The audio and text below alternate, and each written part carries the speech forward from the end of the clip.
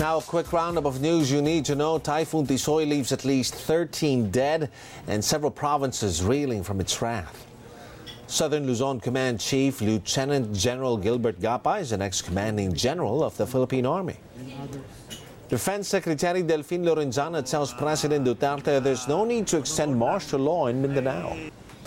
And the Philippines' obstacle course and shooting teams contribute more gold to the country's medal haul in the 30th SEA Games.